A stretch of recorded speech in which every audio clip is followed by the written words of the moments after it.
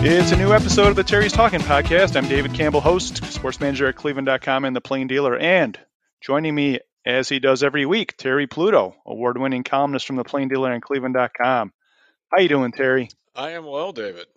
Good. Hey, off the top, we want to mention your upcoming speaking engagement at the Niles McKinley Library coming up early in March here. It's almost March already. Do you want to talk about that for a second in case people were able to swing by? Yeah, it's in Niles at the Niles McKinley Library, March 7th, 6:30 p.m. Been there before. It's really it's a neat old building. It's right next to the library, and it's like this old stage and something like that. It feel like you kind of step back into time, since I guess you could imagine William McKinley, one of the old guys, coming out to actually speak there. So I love history. It's a good place. It's free. You can bring books for me to sign, preferably at least one that I wrote. And other than that, that is the deal. So I talk, take questions, meet people. It's a lot of fun. All the library things are my favorite things to do. And you've been drawing some big crowds to some. Yeah, we really have been. It's been really fun. When there, and Larry Pent. Reason I mentioned we is my friend Larry Pantages, who used to be my sports editor at the Beacon. He comes with me for most of them. He's been my researcher on my last several books. So, and he ends up helping me sometimes set up extra chairs and things like that, which is a good problem to have. So come on down. We could find out, like, are you among the 8,000 people on the waiting list for Browns season tickets? Did you see that, David? I did. Yes, I did. Yeah. So the Browns, why don't you talk about it, Terry? The Browns sent out an email today announcing that of all the different news going up for season ticket holders. So. Yeah, what, $5 for this and $10 for that, and like when you got 8,000 people on a waiting list for a team that's had one winning season since 2007, or what, 3 since they came back, that tells you, David Campbell, that you're paying for Deshaun Watson's contract. I mean, it tells you they could pretty much kind of do what they want, and it's an astounding thing. I know a lot of the NFL teams do have waiting lists for season tickets. I mean, it has the advantage of having 8 or 9 home games per year, and because it isn't as big of a price. In fact, a lot of times when you hear the Guardians, for example, have say 10,000 season tickets, it really isn't 10,000 people that bought 81 games. They are putting together people who bought those 20 game packages into, like, combining them in 4 to count as one, that kind of stuff. So, but the orange helmets, I've said for many years, you could put an orange helmet on the 50-yard line, charge $20, and 50,000 people will show up to stare at it. That's true. And just to recap that, Terry, this is just happening on Monday afternoon as we're taping this, but it looks like from what Mary Kay Cabot has written about the email that came out, 40% of the stadium will increase by $5 a game, and another 30% will be adjusted by $10 or less per game. So, and the Browns have always said they're in the bottom third of average ticket prices. So, we'll see. And to be fair to them, the stats that come out from other places too show them to be really in the bottom third. And then, of course, Jimmy Haslam just officially bought into the Milwaukee Bucks. Probably I've been trying to get the exact total, but I'm thinking it's at least $750,000. I mean, $750 million. What the heck? Yeah, and that would add up because the guys who, when they bought the team, I think it was worth about $550 million when they bought it. Now they're saying $3.5 billion. So if the Haslam's part of that would be 25%. So that's about $750 million, isn't it? Yeah, that's what it is. Yeah. And there's a long story in Barron's, the business thing. It gets a little convoluted, but actually, remember the Haslam's Pilot Flying J every year is getting sold more and more to Warren Buffett's Berkshire Hathaway company. Now, try not to let your eyes glaze over, but it's interesting to tell you what they're doing.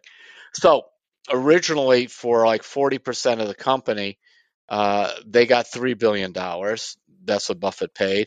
And now they're adding another 30 to 40% at about $6 billion more. So there's like $9 billion right there. Kind of like the kind of math you have to do, Dave.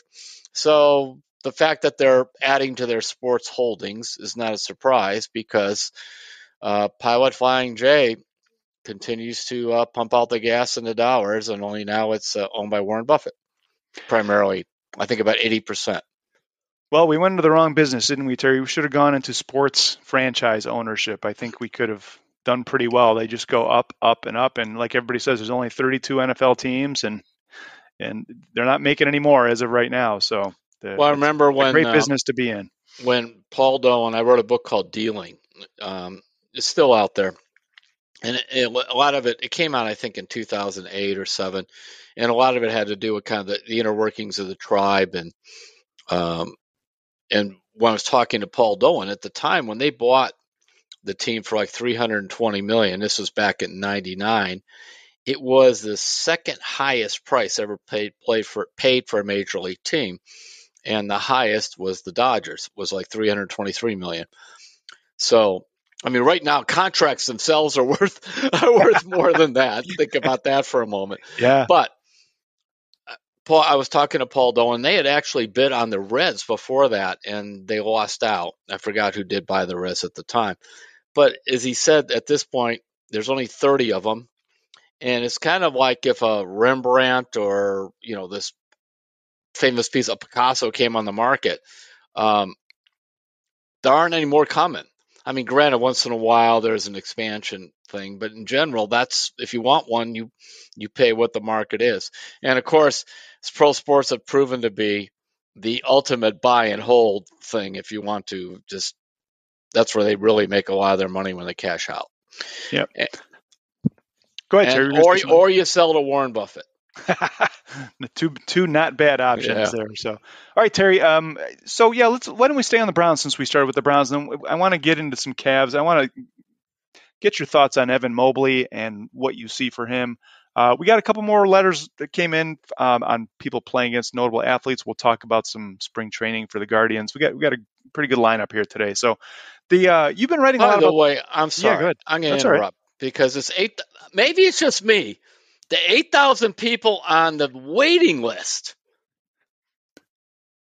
for Browns season tickets. Yeah, Browns season tickets. So we go back to Will signing, Deshaun Watson, and I understand. I heard from a lot of people very upset by that or whatever. But I remember the Browns said that they didn't really see a big difference in their business on that. Now, I expected them to say that regardless of what happened. But assuming that what they said in their press release about 8,000 season tickets on the waiting, or in other words, 8,000 people looking for the tickets on the waiting list, I guess that's the truth. And I wouldn't mind hearing from people on why do you think, seriously, the Browns have a waiting list of 8,000 people wanting season tickets, given their history of futility? Serious question. Yeah, if you want to send us your thoughts on that, if you're a Browns fan and you're either on the list or you have theories, send it to sports@cleveland.com and put Terry's talking. So, Terry, the I'm sorry. One more time. And if you're on the list waiting, we definitely want to hear from you. We're casting no judgments, no aspersions. We just want to know why. So, Terry, we've seen this the last 10, 15, 20 years where sports are becoming a TV experience with the HD TVs and the mic'd up and everything like that. And the stadiums are getting smaller. Mm-hmm. So I think one reason there's so many fans on the waiting list is because I think the people who have had them keep them for generations and pass them down to family members. And the other thing is there's less seats at First Energy Stadium than there used to be. And if a new stadium gets built or if they do renovate it, there's going to be even fewer. Probably by a factor of 5 or 8,000, maybe more. They want it to be a more intimate experience, be able to charge more for the people who do come in. So those are my theories. But yeah, I don't know. 8,000 is a lot, isn't it? I'm just saying it's 8,000 people want Brown season tickets after they went 7-10 and signed Deshaun Watson. That's all I'm saying. Yeah. All right, Terry. So the change in season ticket prices is not the only thing going on. There seems to be commotion and change happening out there ever since the season ended. And like you said, when you're 7-10, you've got Deshaun Watson, a quarterback who basically played 6 games, part of a season, didn't look great doing it. It's been a renovation project ever since the season ended. You have been writing about the coaching changes, why you think they're working. Why don't you talk about why you think these are the right moves and what you think will happen because of these moves? Okay, a little history lesson. First of all, Andrew Berry was hired 2 weeks after Kevin Stefanski. Now, Berry was actually in Cleveland the first time when Stefanski interviewed back when Freddie Kitchens got the job. Berry and Stefanski developed a relationship. So this isn't like they were. This was not like when Ray Farmer and Mike Patton were slapped together by the Haslams, and really, other than to say hello, they didn't know each other. They did know each other. They were where they realized they knew they could work together. So that was that part is there. But nonetheless, Stefanski was hired first. It took a couple weeks. In fact, they interviewed one or two other people besides Berry for the job. And in the meantime, Kevin was out hiring a bunch of coaches right away. So by the time Berry got the job, like Joe Woods was in place and Van Pelt was here, and I think Prefer, they kept him. And when they kind of looked at the staff later on as things went wrong the last couple of years, realized that, who did Kevin Stefanski really know? Think about this. He had only worked for one team, Minnesota. So remember, Prefer had been in Minnesota before. Joe Woods had been in Minnesota. Now, Bill Callahan was somebody they jumped on right away when he became available. Now, he had never worked with Stefanski. But it wasn't like Stefanski had this wide network of people to grab for coaches. And furthermore, he didn't have a GM in place to go get somebody. What I didn't mention, Marco, or Paul DePodesta. Really, who did he know in the NFL? Now, granted, you can call around and find out. So as things this past year came up and they realized they have to really upgrade the coaching staff, it was a collaborative effort between the front office and Kevin Stefanski. And furthermore, I believe, I don't know, Browns will never admit it or say it, the front office was pushing, look, you haven't fired anybody in 3 years. There's no way in the world when you hire that many coaches in a place like the NFL that all of them should just keep their jobs. My goodness, in 2018, 2019, that was the year before Kevin arrived. In 2019, Prefer's first year as special teams coach, I believe they ranked 13th, so they were very good. But in 20 and 21, they had back-to-back seasons ranking of 28 and 30, and yet he came back in 22. That, to me, is like, no, you're gone. Well, one of the things that I thought was really interesting, and I'm so glad you pointed out when you're writing the last few days, Terry, you think of the Steelers and you think of stability. You think of the Ravens and you think of stability. But as you pointed out, John Harbaugh in Baltimore just got rid of Greg Roman, a John Carroll guy who basically was the offensive coordinator there for the last several years. It was the offensive coordinator for an MVP, league MVP in Lamar Jackson, and he has been shown the door. And now they have hired Todd Monken, who just won back-to-back national championships at Georgia. If you have a chance, Terry, and the listeners, if you get a minute, go back and read a column that Doug Lesmerises, our colleague, did from the Peach Bowl, where he talked to Todd Monken, who also was with the Browns, as you know. And they had no interest in anything he had to say when he was here. I mean, this guy, his mantra is basically, I'm here to win. If I don't win, I'm going to get fired, and I'm going to find a way to make this offense win. And so the Ravens are about to they're bringing in one of the best in the business. This guy's been around. He's coached in the NFL, coached in college, had success pretty much everywhere he's been. He's going to, whoever the quarterback is next year, he's going to have some fun with them and come up with some creative answers. So the Ravens are elevating their coaching staff. And you mentioned that Mike Tomlin in Pittsburgh has had 4 offensive coordinators, I think, in his 16 seasons. Yeah. And Harbaugh's had 7 in about the same time frame. 7. Now, I think that's extreme. But I think a lot of these coordinators often are like one-term presidents, sort of 4 or 5 years, and their style or whatever it is wears off a little bit. And also, it's a way that the front office maybe can change some of the dynamics of personality and that without getting rid of the head coach, because these coordinators work so closely with the players. And that was partly behind the moves. Schwartz is certainly going to be now sterner and more fiery than Joe Woods. And anybody named Bubba, is not exactly going to sit there with his head buried in a play sheet. So he is going to, do the same thing in the special team side. And now I found that it was interesting to see what they did. Tell everybody about what the Browns did on the offensive side now. Well, so just to recap, you mentioned Bubba Ventrone, the new special teams coach. Mm-hmm. Jim Schwartz, which we've talked about being brought in as the defensive coordinator. Now, within the last few days, Bill Musgrave is going to be senior offensive assistant for the Browns. And you mentioned the Stefanski connections. Musgrave and Stefanski were with the Vikings from 2011 to 13, if I remember Yeah, correctly. right. And Kevin was extremely young back then, early in his career, and Musgrave was the OC, the offensive coordinator. And just for some background, in 2012, Adrian Peterson ran for 2,000 yards with Bill Musgrave on the staff there. And so Nick Chubb is not going to be phased out of the offense for those who are chanting run the ball at the Browns. I think this isn't going to be a drastic departure from what Kevin Stefanski and Alex Van Pelt have been running, but this is another guy where they can say, hey, listen, what do you think of this? What do you think of that? And another voice to collaborate with, someone who has experience and has had success. That's the way you see it, I right, don't Terry? think this is a token hire at all. I think he's going to be very involved. I just posted a story a little while ago. Um, these guys, they know their jobs are on the line. No matter what the Browns say, they had to be at bet, to be put it kindly, disappointed on what they saw from Watson.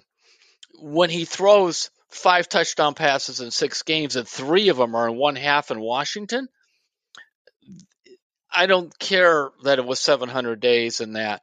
Nobody, including me, I was getting criticized early on. I kept saying, this is going to be hard for him. This is going to be hard for him. But we also didn't see any tremendous improvement as time went on. I throw out that first game in Houston where, he looked like he never saw football before. But after that, it was just real rocky, and there were some bad weather games and a few things here and there. But, the fact is the offense was better with Jacoby Brissett than it was with Deshaun Watson. That doesn't mean Brissett's a better quarterback than Watson, but when you looked at how the two of them played, so I believe they really wanted somebody to come in here and add something to this offense so in other words, they don't want a big learning curve next year. They want this thing ready to go. So I have to ask you, Terry, given all these changes we've been talking about, coaches have egos, and I think Kevin Stefanski probably has a smaller one than a lot of other guys in the profession. Yeah. But who made these changes happen?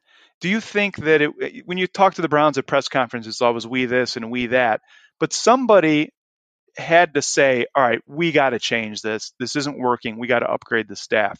Did it come from Jimmy Haslam and Dee Haslam? Did it come from Andrew Berry? Did it come from Stefanski? Do you think it came from all of them? Who do you think was the kind of prime mover that made all these things set in motion?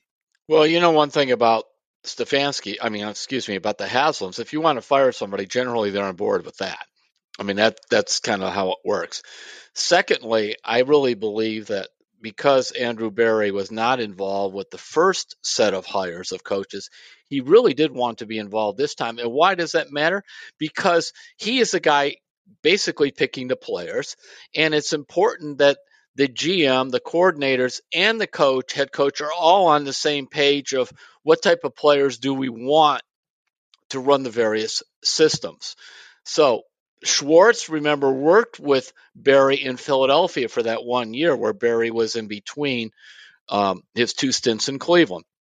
And Schwartz, of course, has the big rep of, head coach of Detroit. And he did get to the Lions, I believe, to the playoffs the 1 year. And also a lot of success in Tennessee, a lot of success in Philadelphia as a coordinator. Bubba Ventrone had played here, and he was certainly, I guess if there's a hot special teams coach, he was it. And they were blessed because they were able to use that assistant head coach title to get him in here. I really believe that uh, I doubt the front office was a huge Prefer fan. I just don't buy that at all. And I think on this one, it's like we want one more kind of older guy to come in who has some real thoughts that would be able to work with Kevin. And because Kevin's still going to call the plays, but it's Van Pelt, who they really believe is a very good one-on-one kind of quarterback coach, can now have more time with that. And I think Musgrave will hit, as Mary Kay wrote about, running some meetings and that. And then I also heard that they're going to look at a lot of different things like play at a faster tempo, whether it's no huddle or just snap the ball quicker. Why, and we used to ask this a lot of times, why was Deshaun running the ball more? Just simply run. Not run into 14 tacklers, but just run and get out of bounds, pick up some yardage. These quarterbacks now in the NFL, they run for 300, 500 yards in a year or more. Why wasn't he doing that? So those are things I think they really want to, and they want to have this stuff ready to go. So you think it was, the Haslam saying, "Hey, fix this. We have to be ready." Yeah. And then Andrew Berry, Paul DePodesta, and Kevin Stefanski saying, "All right, let's get to work here." That's how you think it all went down. Yeah, that's what I do. And I think that there wasn't anybody fighting the Haslams on that, because just look at the results. And remember this, as I mentioned before, Andrew Berry was not here when most of those assistants were hired. So that's, which you're fine with that if you go to the playoffs. You don't, Berry is not a guy with a big ego or whatever. But right now, he's like, they all know their jobs are on the line. And then when you sit there and you look at the fact, I know Joe Woods got a defensive coordinator job under Dennis Allen with New Orleans, but Allen's a defensive coach. He's really going to be assistant coordinator or whatever it is. And so I'm glad they did it. We'll see how it works out. It makes sense to me. Well, and they're going to be working from now until the opener to get this offense defined, and it's going to be really interesting to see how this works out. So, all right, Terry, let's take a break here. I want to talk to you about Evan Mobley. When we come back from the break, we'll talk some Cavaliers. We can get into spring training. I want to get your take on the rules changes. The pitch clock has caused some controversy already in spring training. And then we have a couple more letters from our fans who have played against notable athletes. So we'll be right back after this break on Terry's Talking.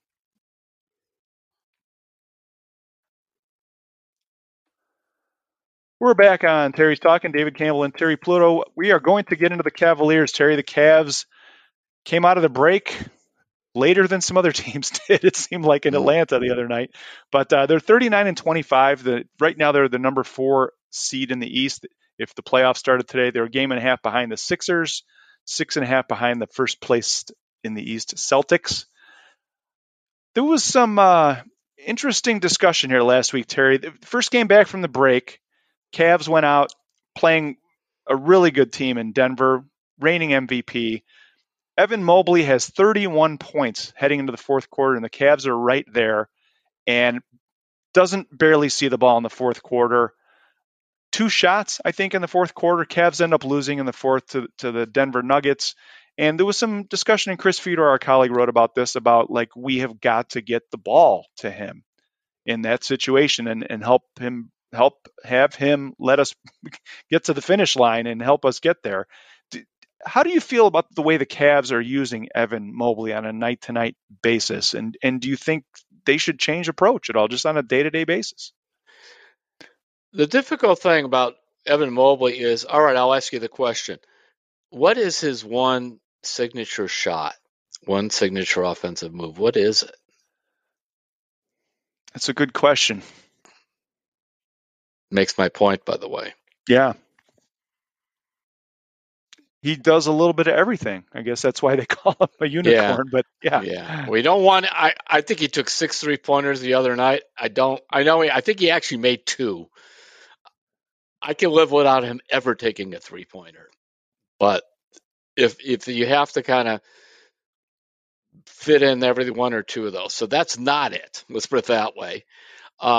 he is also not real strong in the low block. It's not like you put him down there like Jorgic or a couple of these other guys and throw him the ball.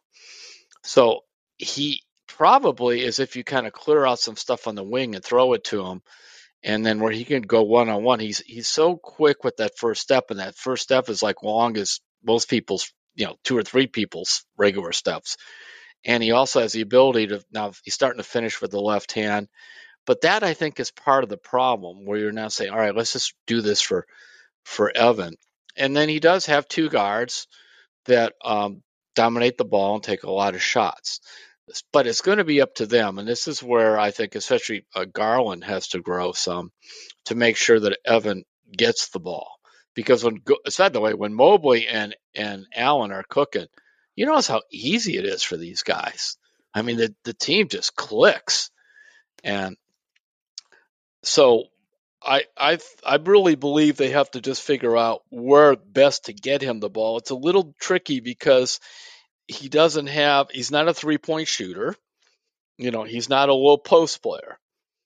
And he's getting better at his intermediate jump shots. I mean, it's almost impossible to block anything. His arms are so long too. It's kind of. I remember when somebody told me when they picked him, it's like he compared him to Chris Bosh, and I didn't want to quite go there because Bosh is a borderline Hall of Famer, and I don't think he's in yet, but he might be. But he's got a good chance to go there. But it was the same thing with him. It was sort of a strange game. Like what was his key things? Even Kevin Love, you go, okay, when he's right, he makes 3-pointers, he rebounds defensively. He actually has a little bit of a low post game. So that's, I think, what's going to happen with Evan is he's going to evolve into like what is his best shot or two, and you'll see even more of it. But since I think since January 1, when I looked the other day, he's averaging like 18 points, shooting 56%. And finally, about him, he is so team oriented and really respectful of the veterans and the young veterans. He just doesn't demand the ball either. Right, which he needs to do more of. Yes. One reason I was interested in talking about this, Terry, is the Cavs have 2 games coming up against Boston. Actually, 4 out of their next 5 are against either Boston or Miami. They play Boston twice this week, and then there's 2 against Miami, actually both in Miami next week. But you look at the Celtics and the way the Cavs might match up against them, right? So if the Cavs are in the 4-5 game in the playoffs, they might end up playing Boston in the second round. I just started thinking like, all right, you got Brogdon as like the 3rd leading scorer on that Boston team. And Evan Mobley should be treated like he's the 3rd offensive option on this team. And I feel like sometimes he is and sometimes he isn't, but he's the kind of guy, some guys, they take a shot because it's late in the shot clock and somebody has to shoot, but there's other guys that you deliberately run a set for them, or you're coming out of a timeout and you run a certain play for them. And I feel like there's more for the Cavs to do there with him in that regard, especially as we head down the stretch into the playoffs, maybe playing a team like Boston in the second round if they get out of the first round. So, I don't know. As he's just evolving. Most of these guys in their second year in the NBA at his age, they're pretty clueless. And this guy is so poised defensively. I mean, his father, we always hear about some of the fathers going the other way. His dad did a great job with him. And his younger brother, who's actually played pretty well in the G League this year, I may add. I haven't watched a lot, but I saw his numbers are good. In terms of this is what matters on defense. You're to be a good teammate. Learn to shoot with both hands. All that kind of old school stuff. Don't be a jerk. I mean, just because you're really good. And because I believe he was like the California Player of the Year. I mean, he was a high, big-time recruit coming out of high school and before he went to USC. So he could have been, one of those divas, and it's just the opposite. So he's going to continue to grow. And at 21, he's going to fill out. You could just see that frame. What a pick by that. I mean, 2 teams passed on him. And so, he's almost like symbolic of the Cavs. They're still growing. They're still figuring it out.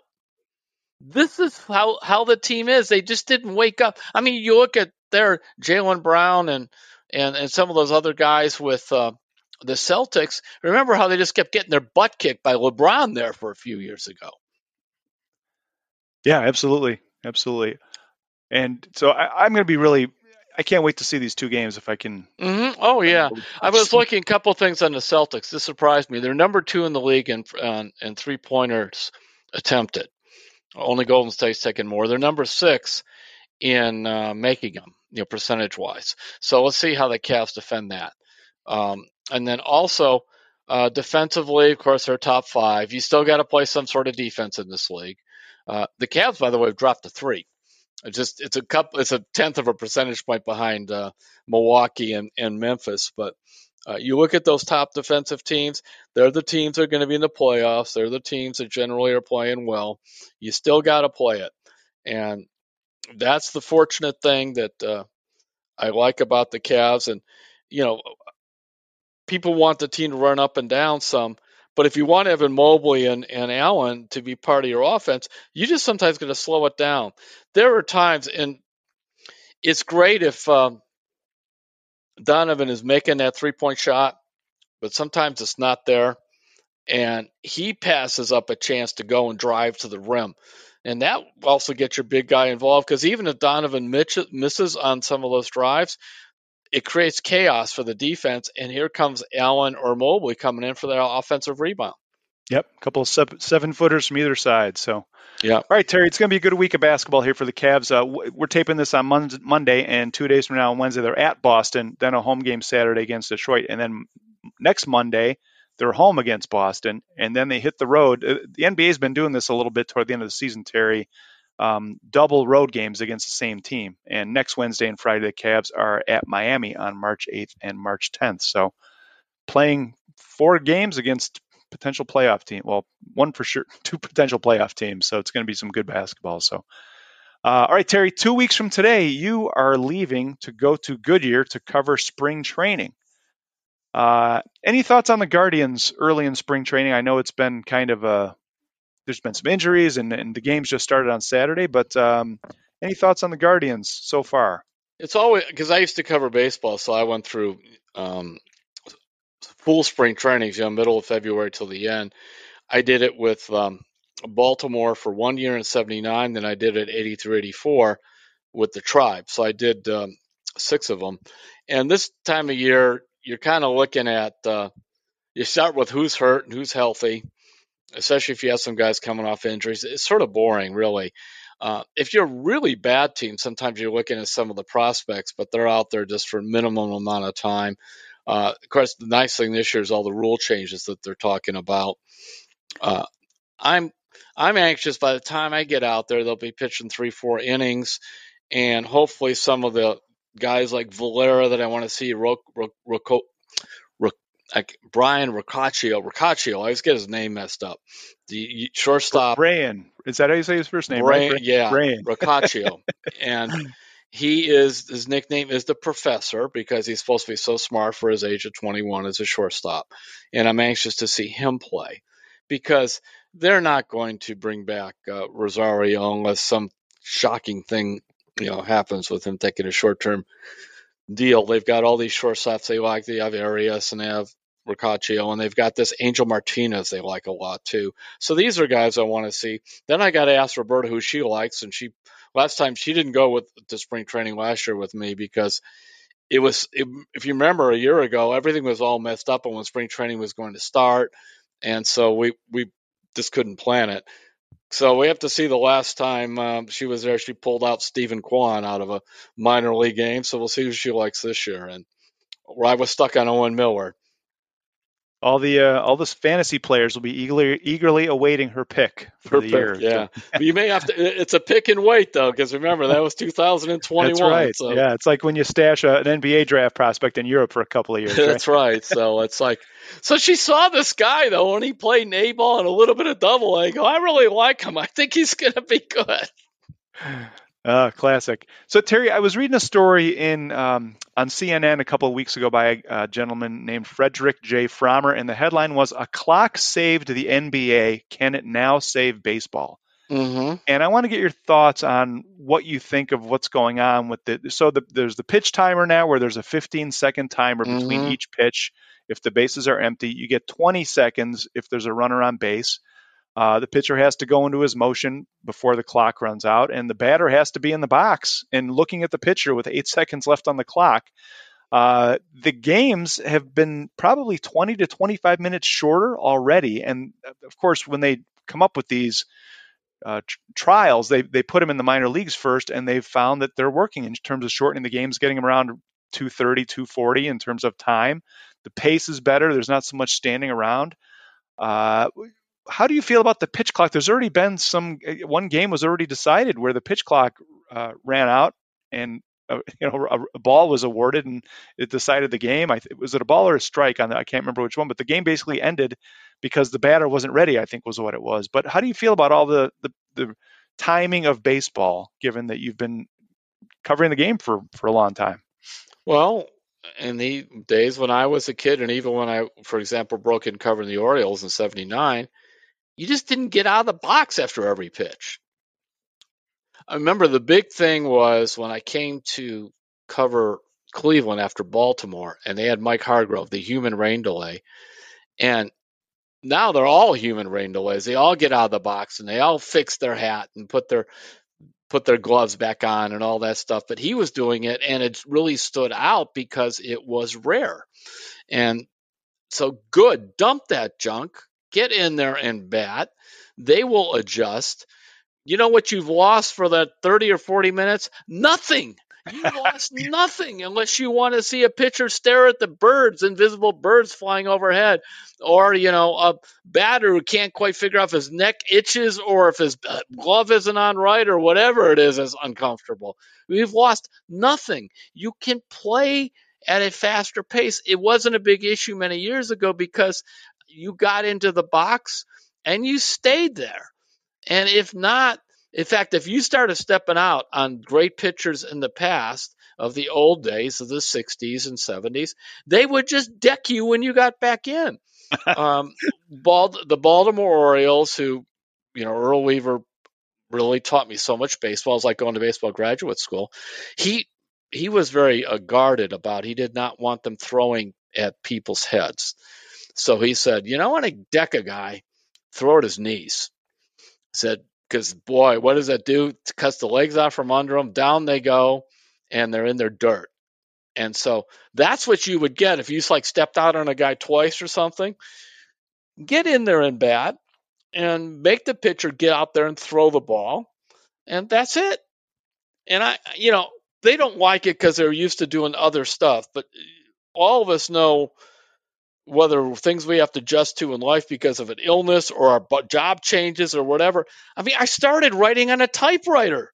It would be dumb to write on a typewriter now. And then I started where you would just write on a computer and email it in, and people like you would do all the work. You would pick out the pictures and you would write the headlines and all that. Well, now, it's up to the writer to do that, to post it online, and then you go back and make sure the coding is right and the pictures are there and so on. Businesses change all the time in how they do business for a variety of reasons. And the fact that baseball did this, I want to see how it all works out. But good. I'm with you 100%, Terry. I went to a minor league game about 5 years ago in Norfolk to see the Mm-hmm. Tides play, and they had a pitch clock, and the game was over in 2 hours and 38 minutes or something. It was wonderful, nice night out. Got out of there, and like, what's being lost? Like you said, nothing. Nothing. The advertisers are happy because the commercial breaks are the same. It's all just dead space. So, what about the shift, Terry? I want to talk about that for a minute. They're prohibiting shifts. There has to be two infielders on each side of second base. And I thought this was really interesting. They're going to use like lasers technology or whatever to make sure that every diamond has the same amount of dirt and grass so that teams aren't doctoring their fields to make more dirt or more grass so they can play the advantage. I Boy, mean, did they do that in the old days oh too. yeah, you remember they used to cut the grass different heights Oh, for a team that would leave yes. it longer for a team that wanted a bunt, and like, so Or they're really cracking if down a on that. guy was a sinker ball pitcher, it was the same thing. They would really do that. They even doctored the if you had a guy or two that's a really good blunter, they doctored the baseline so that it was like just a little small mini hill. So you know how you see that ball roll down that chalk line, and all of a sudden Yep. it goes foul or fair. They would mess with that too. So those are all things that I mean, actually I kind of liked all that stuff, but that's gone. My favorite. They was more. I wanted to do something about the shift, but I was not as extreme. My view was you could put 7 guys within 4 feet of each other if you want to, but everybody must have 1 foot on the dirt, as opposed to, which side of second base you are or that Huh. kind of thing. So that way, you still want to put 3 guys on the right side of the infield. Fine, they just can't play short right field. They're Okay. see, and I just thought that would eliminate some of the who's on what side of second base or whatever. Yeah, well, we'll see how that. This is just a way for them to get more offense into the game. And, Yep. and one thing I want to mention, so listeners know, Terry, of course, as soon as a rule comes out, people's in the game, their first thought is, how do I get around it, or how can I? Mm-hmm. And you cannot have like your shortstop do a running sprint as the ball is being delivered and end up on the other side of second base from his usual shortstop spot to get 3 guys on the right side as the ball's coming over home plate. They're going to be not allowing that. You can't get a running start. You have to be stationary, I think, or at least not trying to cross the line that goes through the second base mound line. So anyway, no running starts to try and load up the infield. So I really thought the thing that about the shift that where it really took hits away is when you were able to play those guys, 10, 20 feet deep in the outfield, maybe even more, because these guys hit the ball so hard in the big leagues that you still have time to throw most of them out, from short right field or that. That was my thinking on 1 foot on the dirt, because then he could hit a bullet right at you, but pretty much it's right at you. So it isn't like, man, that thing was right between where there's nobody there, and look where he is now. We'll see. I mean, one of the theories is people like Jose Ramirez and some of these others pull the ball a lot. Their average are going to jump up. I want to see if that's true. Francona made an interesting point the other way, because he is like old school. He hates to pull the ball launch angle junk. He hates that. Launch angle means you uppercut everything and try to hit it out and pull it. And you were doing that as a reaction to the shift where they would catch those ground balls deep in the out in the short right field. Hit in the air and hit it out. And so what he really liked, and that's where the Guardians incorporated that, especially last year, is like the old hit them where they ain't, Wee Willie Keeler and all that stuff. So they put all those guys over on the left side, hit it to the right. Take your time. And so he doesn't want people to go back to thinking they could pull everything just because of the new shift rules. Because he just thinks, and I agree, makes from you get back to more strikeouts and all that junk.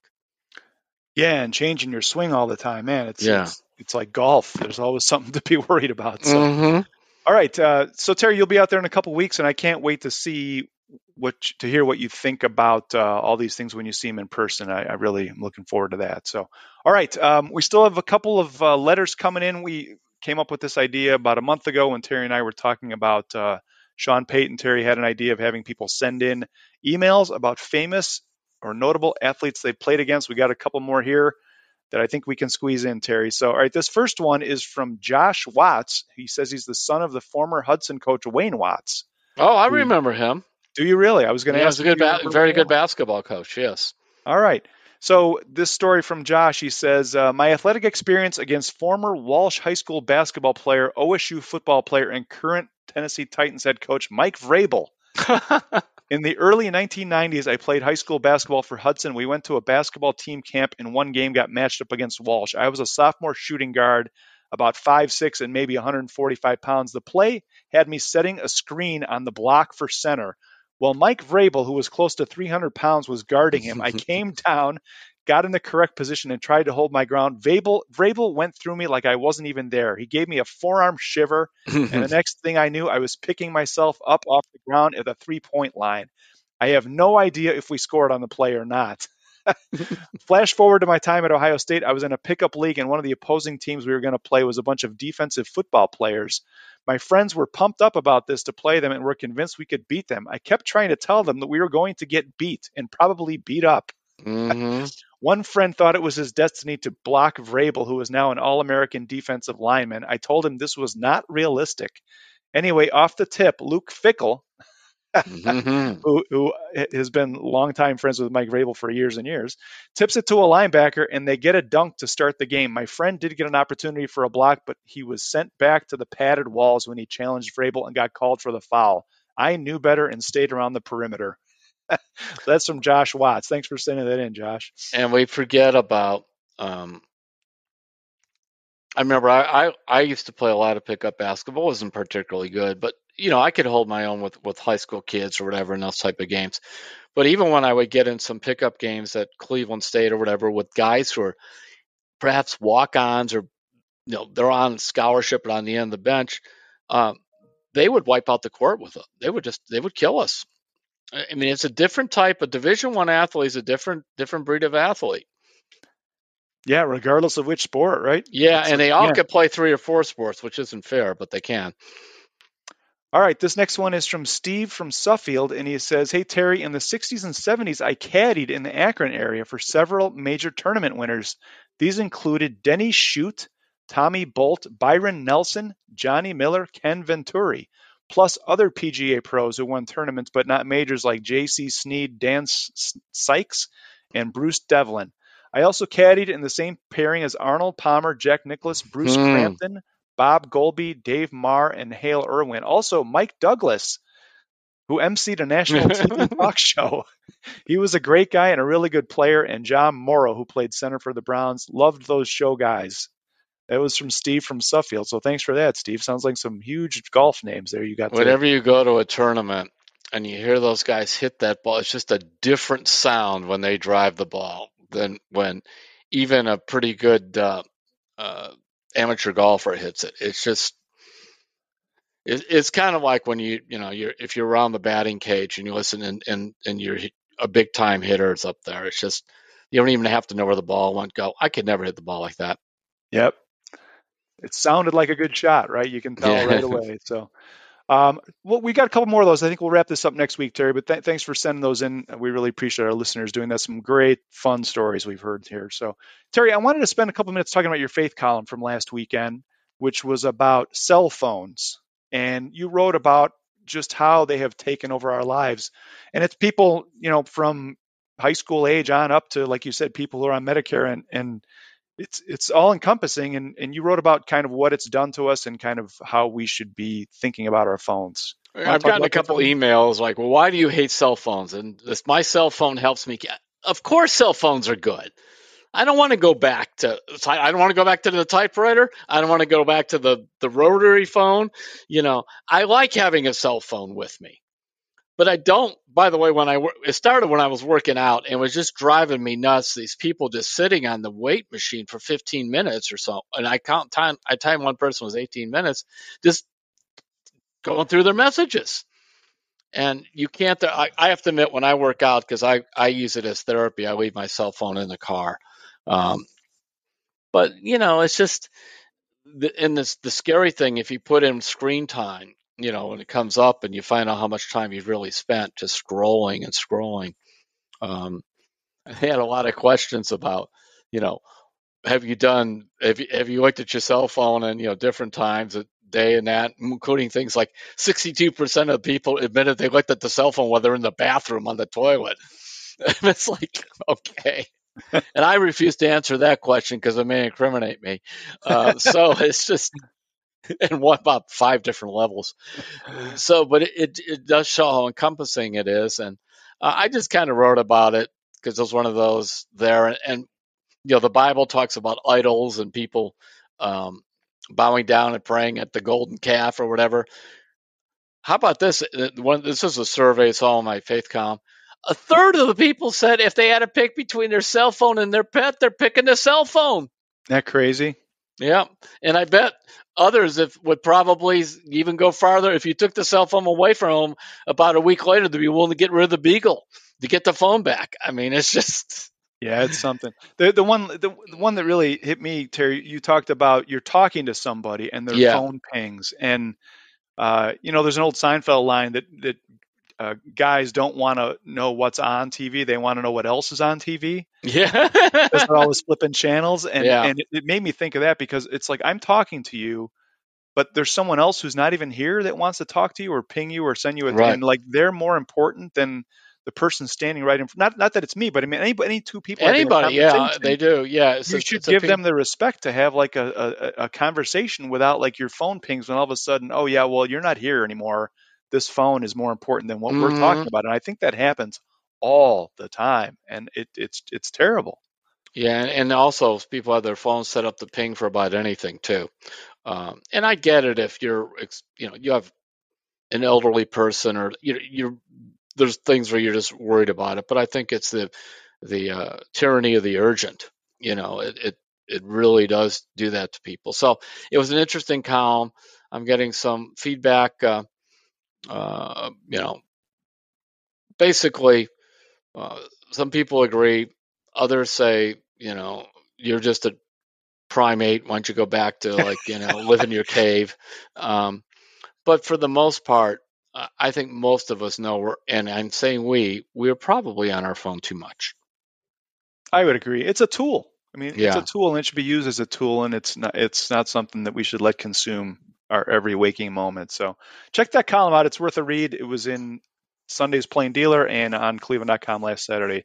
Definitely worth the 3 minutes of your time. So, all right, Terry, we got some Hey Terry questions here, and we're going to lead off with longtime friend of the podcast, Kathleen Thompson, who has I don't think we've heard from her in a couple months, but she's yeah. back with a Cavs question. She says, "Hey Terry, I'm concerned about the Cavs bench. Who's going to provide the scoring? Thanks. We're down the road here." So It's a great question because it is. it's like she didn't have any suggestions right now either, um, and that is a big deal. Right now, Rubio's shot is broken. If you look at it, it's a mess. He's flat-footed. He's lining it. He still sets up people and does a lot of really good things. I want him out there, but he's really struggling to make a shot. Chetty Osman, you never know, good Chetty, bad Chetty. Um, I don't think Dean Wade is 100% physical yet. He's in there playing some, but he doesn't look as good, and that has been a problem. And we'll see with Danny Green, but I watched him pretty close. I stayed and watched Garbage Time last night. I wanted to see him, and he made a nice 3-pointer from the corner. But overall, remember he's coming off ACL surgery. So is Rubio. They don't look real great right now. So the answer is I don't know. The other answer is when the playoffs come, they're going to play those starters really heavy minutes. So, Well, and people wanted Kevin Love, but he was struggling. Now we'll see. They're starting him with the Heat.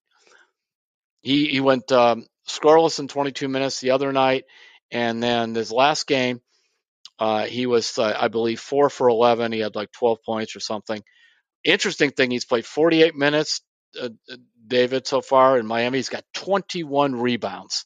So he's really hitting the boards like he always did. not surprising. I caught some of his first game with the Heat, Terry, and about 10 minutes of it, and I saw him miss a three on a shot that looked like a lot of the ones we saw after his injury, and then he drew a Yeah. charge. It Yeah. was like the vintage 10 minutes of Kevin Love. So Yeah. It's a tough thing. He has that, it's a line drive shot for him. And it seems like if his back, which I heard is actually the injury that is bothering him more than the thumb, that could be a problem with it. But boy, if they had the Kevin Love of last year on this year's team, wow, would they have won a lot more games? Because that's what they're missing. Oh, finally, Karis LeVert. What happened to this guy? Since I think his last 10 games, he's averaging like 6.5 points, and sometimes he's out there, he's doing nothing. I don't know what's going on there because he's the guy that he's averaged 20 points in this league. He's not old. well, and you'd think too, Terry, after the trade deadline pass, that would have been a load off his shoulders, and he'd be a little bit more He assertive, looks aggressive. worse. Yeah, yeah. I don't know So, what's going on there. all right, we have time for one more question here, and I know last week I promised we would get to this one from Paul Cosgrove, but it's a little bit involved and we're running short on time. So Paul, I'm sorry. We're going to hold you one more Poor week because Paul. I don't want to short shrift it. He's got a great question about helmets. Okay. And so it's something we can hold for a week. It's not something we need to get through today. But this one is from Jim Hopkins, and he says, "Hey Terry, I doubt that Mike Prefer became a bad special teams coach overnight. Could this be more of a reflection of Andrew Berry and the bottom 30% of the Browns roster, which is where a lot of the special teams guys come from? You think it was talent, special teams talent? I mean, you think who's the special team star on the Browns, and not a lot of names pop to your mind in terms of a guy who excels there." Probably didn't help them. Probably their special team star is the center Charlie Hewlett, who is there. They have their long snapper is very good. Yeah, they got a great long snapper. That's an interesting point. I'm sure that's the one that Prefer would make. I would just argue, though, when you're ranking 28th and 30th in back-to-back years, now they got up to, I think it was 18th this year, but even still, what they averaged, gave up 12 yards per return on punts, which is the worst in the NFL. Mm-hmm. Failed to come up with a couple of onside kicks. Schematically, I was told they just didn't like what he was doing. And I do hope with Bubba coming in here that they will give more thought to special teams, maybe linebackers / defensive backs that can help, or that Ventrone can help them pick out which ones can help. See, that's another thing. When you're looking at some of these extra guys, maybe that would be something that could help too. So, but it's a decent question. But they brought in Hakeem Grant on big money, blew his Achilles. They drafted Cade York in the 4th round. By the way, Chase McLaughlin went over to kick for Bubba, and he went from being the worst kicker in the NFL here to middle of the pack, maybe slightly better with Indianapolis. So I don't know what he did. Maybe it was nothing. It might just be that he just kept kicking is getting better. But I thought that was there, and there's a reason I think that Indianapolis had were in the top 10 of special teams for the last 5 years. So that was pretty consistent. Yeah, it doesn't happen by accident. And like you said, the Browns were 18th, 30th, and 28th the last 3 years. So the numbers don't lie, especially 3 years worth of numbers. So, All right, Terry, we're running up against it here. Do you have any book recommendations? Yeah, real quick. I was in fact, when I picked up my phone here and there, it's like, because I remember the name of it, and I wanted to make sure. It's called Gone for Soldiers. Gone for Soldiers. The author is Jeff Shahara, who's known for all the Civil War novels that he's done. Gods and Generals, and many others, and also some others. I love this book because it's about the Mexican-American War, and it was like the junior varsity game for the Civil War. They're all in this book. Robert E. Lee, General Grant, Robert E. Lee. You could just go through, you see all the connections of these guys from West Point, VMI, those places, and they were all down in Mexico. And this a war which, for example, that Ulysses S. Grant thought they never should have fought in the first place, was a land grab. So fascinating stuff. It's a part of American history that isn't gone. And what I love about Shahara stuff is you get it in story form, and it is a novel, but Shahara is such a great researcher that you just get a tremendous feel for it. It reads real well. Gone for Soldiers, it's one of his best books, and it's totally ignored. But you can still find it, around.